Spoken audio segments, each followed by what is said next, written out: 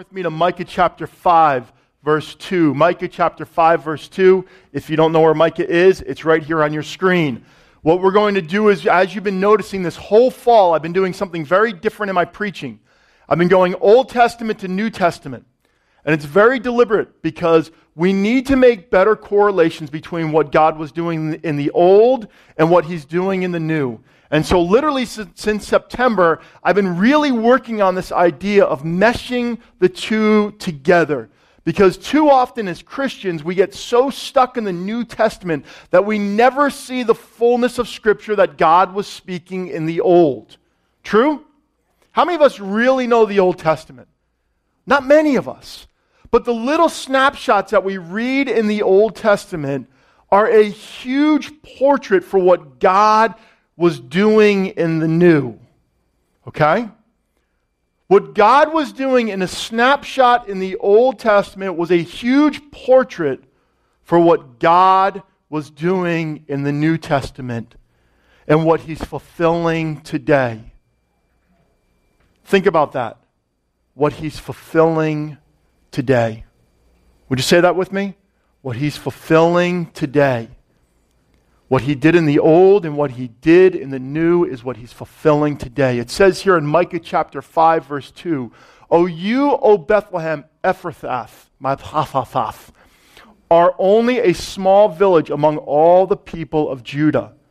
Yet a ruler of Israel will come from you, one whose origins are from the distant land. Now let me just tell you what this one verse refers to. The prophetic word of the birthplace of Jesus. This is one of those verses that when you look at the Old Testament and you talk to Jewish scholars, that they want to know exactly why and what Micah had meant. And it wasn't even about what or why, but what was going to take place. Who was going to be born there? Who was the one that was going to travel a distance to be specifically born in this little village called Bethlehem? Let me show you a couple little pictures of Christmas cards. Let's see them up here. Do we have them? That's not a Christmas card. That's a Christmas card.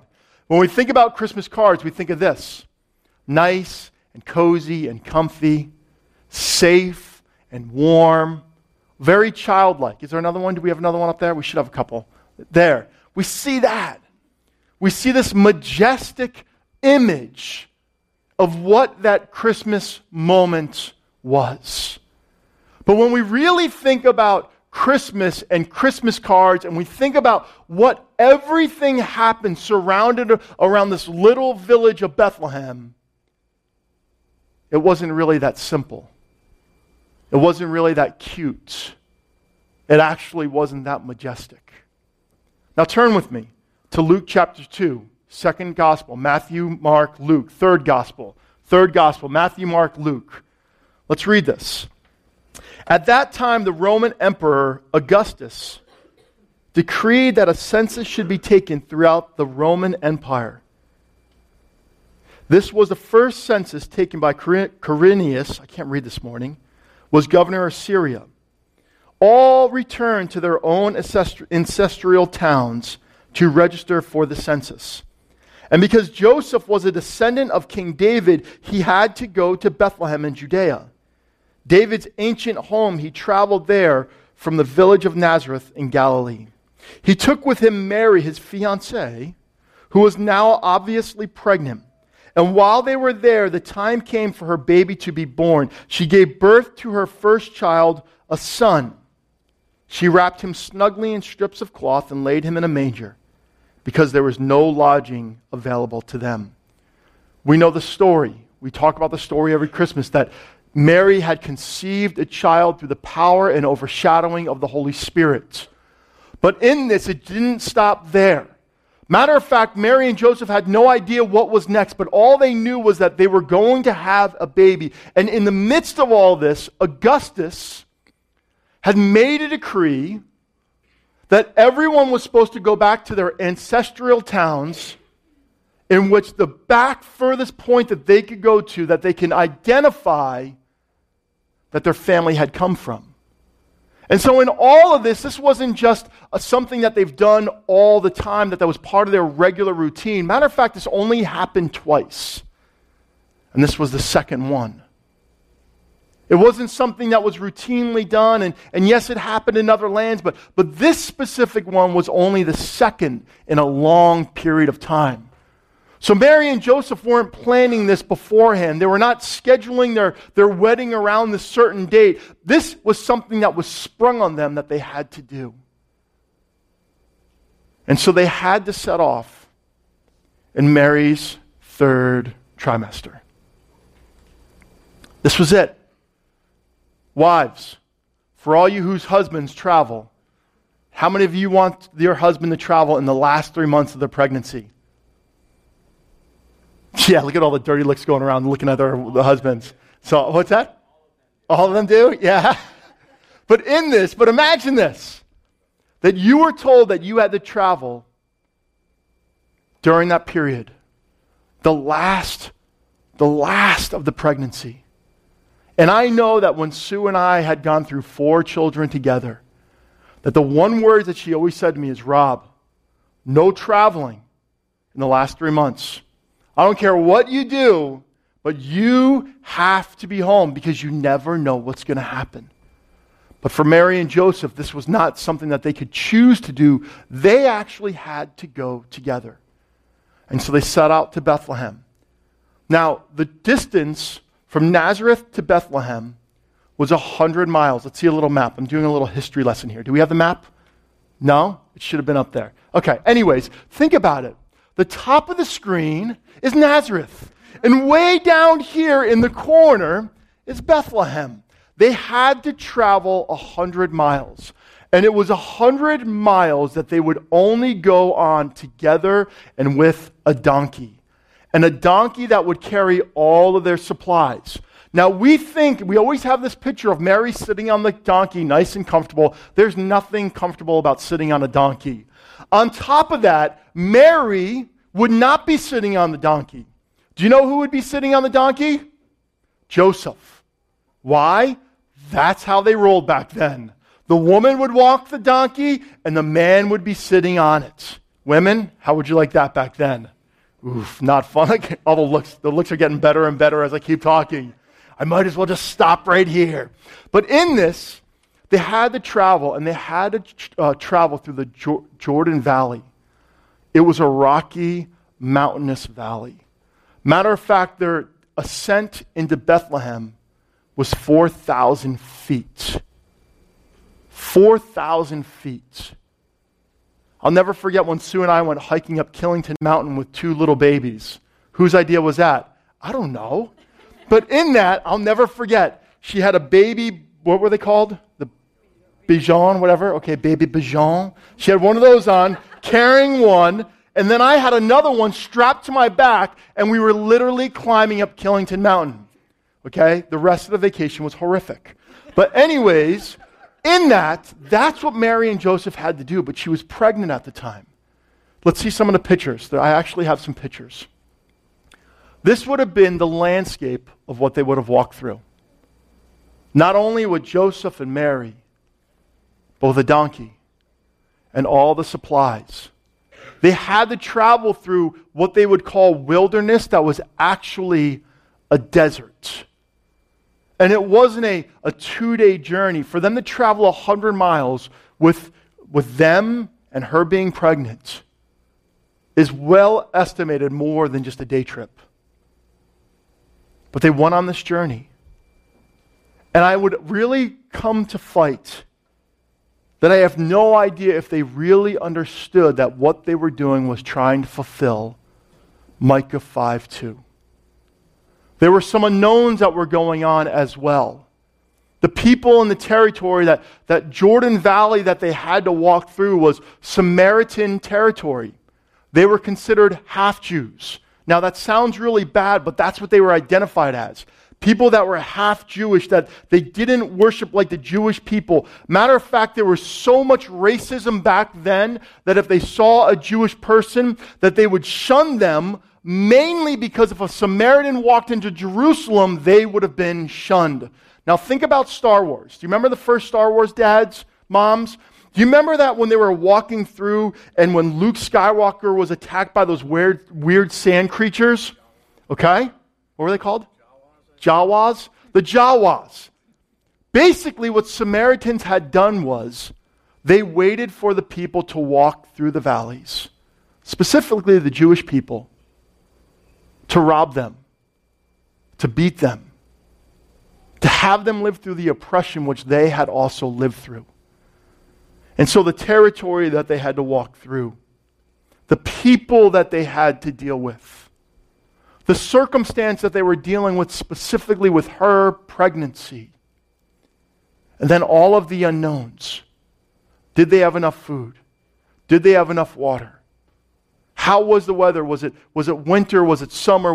How was the train? Was it too cold? Was it too hot? Where did they sleep? How comfortable is it to sleep as a rock being your pillow? There were so many unknowns, but they knew that because of life circumstances, they must travel. And they did. And when you think about this, there are so many reasons and excuses that they could have made to turn around and gone back home. They could have chosen to do things their way. They could have chosen to eliminate God's calling on their life, just like Joseph had done. Joseph could have easily chosen to either say yes to God or no to God. He could have literally chosen to say yes to Mary or no to Mary. Mary herself could have made some decisions, whether she was going to fulfill God's will or not. And for both of them, there came a point in their lives that they chose to be on the journey that God had set before them. And the journey that they were going to go through, and it began first when the angels had interrupted their sleep. It then went with those who they had to talk with and explain this miraculous story. It then had to deal with living amongst the people that would shun them because of what they were looking at was an adulterous situation. Whether we want to call it that or not, that's how they were looked at. People did not believe them. Very few people would have believed them. Elizabeth, her husband, and a couple other individuals. And now on top of this, they had to go on this journey that was not just going to be until they got to Bethlehem, but was going to be for 3 years as they ran back and forth to Egypt and home, hiding from the one who wanted to kill their child.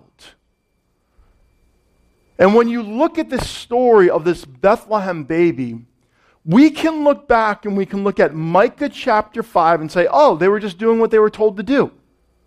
Oh, look how simple this is. All they had to do is go to Bethlehem and have the baby, and God's fulfillments had come true. But wouldn't you think that if God was so much different than this, He should have allowed Jesus to be born in a palace? That Mary should have had herself right rather than wronged? That things should have been easy, that she wouldn't have to sit on she wouldn't have to walk beside a donkey?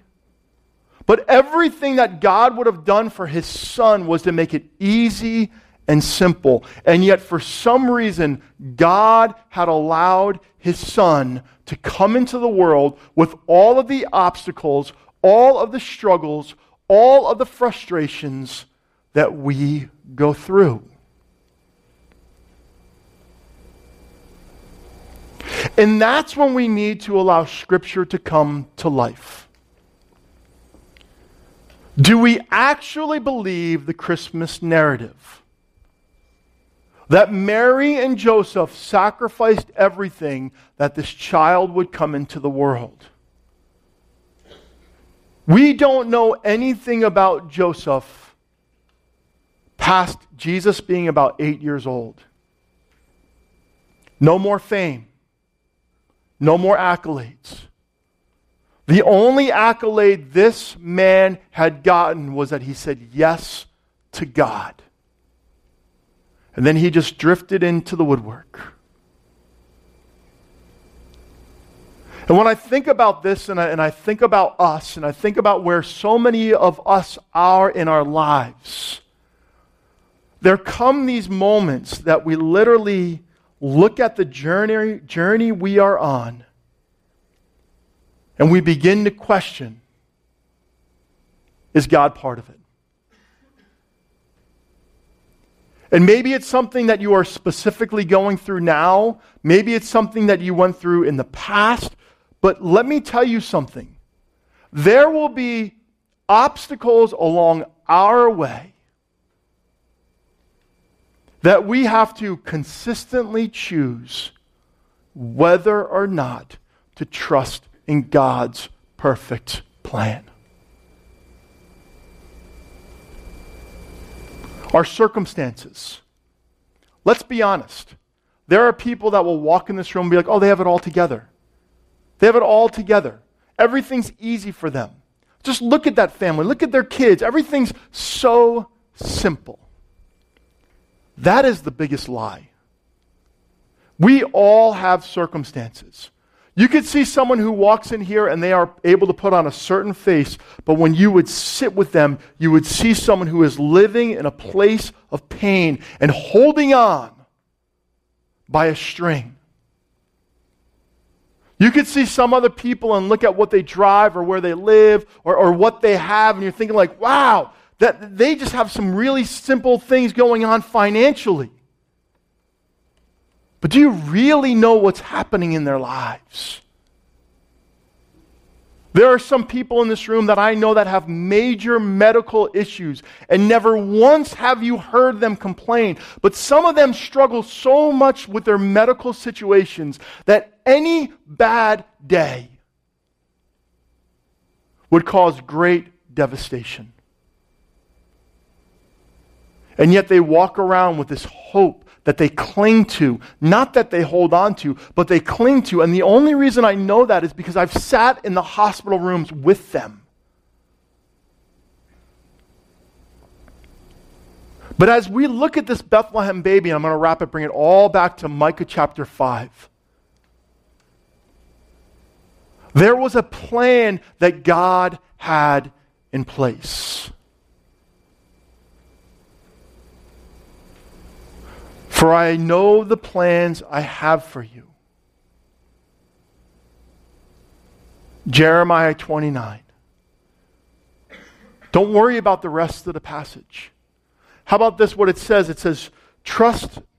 It says here in Proverbs 3, trust in the Lord with all your heart. Do not depend on your own understanding. Seek His will in all you do, and He will show you which path to take. These are all words of hope that we hold and cling on to. I mean, think about this. If we really believe in the God of the Son of God that was born in Bethlehem, that was spoken of so long beforehand that this was going to happen, and everything about His life had come true, do we actually believe that all that we are going through, that God spoke before we were born? That's a pretty strong statement. Do we actually believe, as David had prayed in Psalm 139, that God had knit him together in his mother's womb? And all he had to do, all David had to do, all Joseph had to do, all Mary had to do, and all Jesus had to do was stay the course.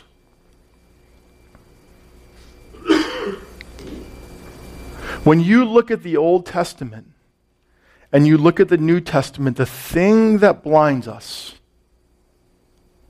is that we know how the story ends. True that? Right? The only thing that blinds us is that we know how the story ends.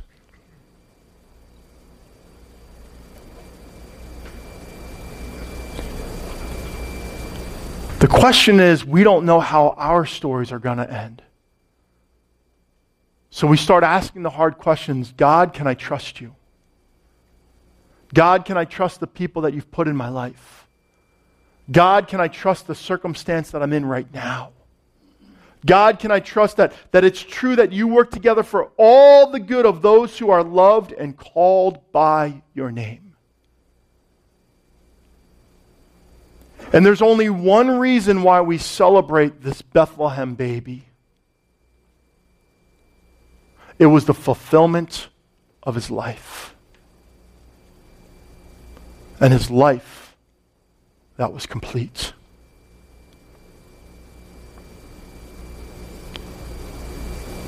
We all have obstacles. Circumstances, our past, our vocations, people, and just plain old life that all want to block us and stand in the way of what God knows best. But when I look at this idea of Micah chapter 5 verse 2, we celebrate Jesus. But do you know why Jesus came to be who he was? It's because he had faithful parents. Faithful parents that saw it all the way through. There are some Christmases that we as a church feel we need to hit on individualism and consumerism and materialism. I feel like this Christmas season, what God is speaking to our church is that he's pushing into us to fully trust what he wants to do in us. Do we truly trust that everything that's happening around us, that God is going to use for the betterment of us, for the world? Do we truly believe that what God is doing specifically in us as individuals is for the betterment of all those around me? Do we truly believe that God is doing something in us as a church for the betterment of this community? And do we truly feel like God is doing something in us so that we would see his hand and his promises fulfilled?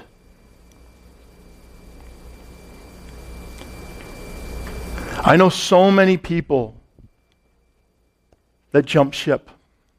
And I don't mean of church, I mean of life and faith. I know so many people that they look at a story like this and they celebrate Joseph and Mary, and that was good for them, but there's no way I can do it. But let me tell you this morning. God has a plan for you. And it's plans to prosper and not to harm. And the only way that we can ever trust his plans is because we see the fulfillment of his plans in Scripture. Amen? I've said this many times. I want my grandkids to tell stories of my faithfulness. Not my perfection, because I'm far from perfect. But I want them to be able to look back and see a husband, a father, a person, a pastor, a friend that stayed the course. That they would be able to experience the fullness of God themselves. Because the moment they see me quit, they themselves have given the right to quit themselves. So Holy Spirit, we come this morning. And I want to thank you for the faithfulness of Joseph and Mary. I want to thank you for the greatest faithfulness of Jesus. I want to thank you that God, that this Bethlehem baby, that they had no idea that the way that they were living their lives was matching up with the Old Testament prophecies. They did not think they were doing this out of routine or have to. They were doing this because they were put in circumstances that it was part of their life. And God, all the things that were part of their life was actually the prophetic word that you spoken to them before they were ever born. And so, God, I will step out on a limb and say, God, that you have put prophetic words in our lives before we were ever born. The moment we were in our mother's wombs, you spoke life, you spoke hope, you spoke truth, you spoke love, you spoke future, you spoke prosperity, you spoke everything you already had planned. But God, there are seasons when it doesn't feel like it. But we all know this, that the rainbow comes after the storm. And I thank you that Joseph and Mary were strengthened during that time to be the parents that you called them to be. So now as we come to the communion table, we take your bread and we take your cup as a sign and a symbol that where you go, I go. Where you lead, I will follow. And so I invite all who desire to follow the way of Jesus to come, overlook the obstacles, and let's journey to this Christmas season, knowing that everything that God has already spoken to us will be fulfilled. Amen? Amen.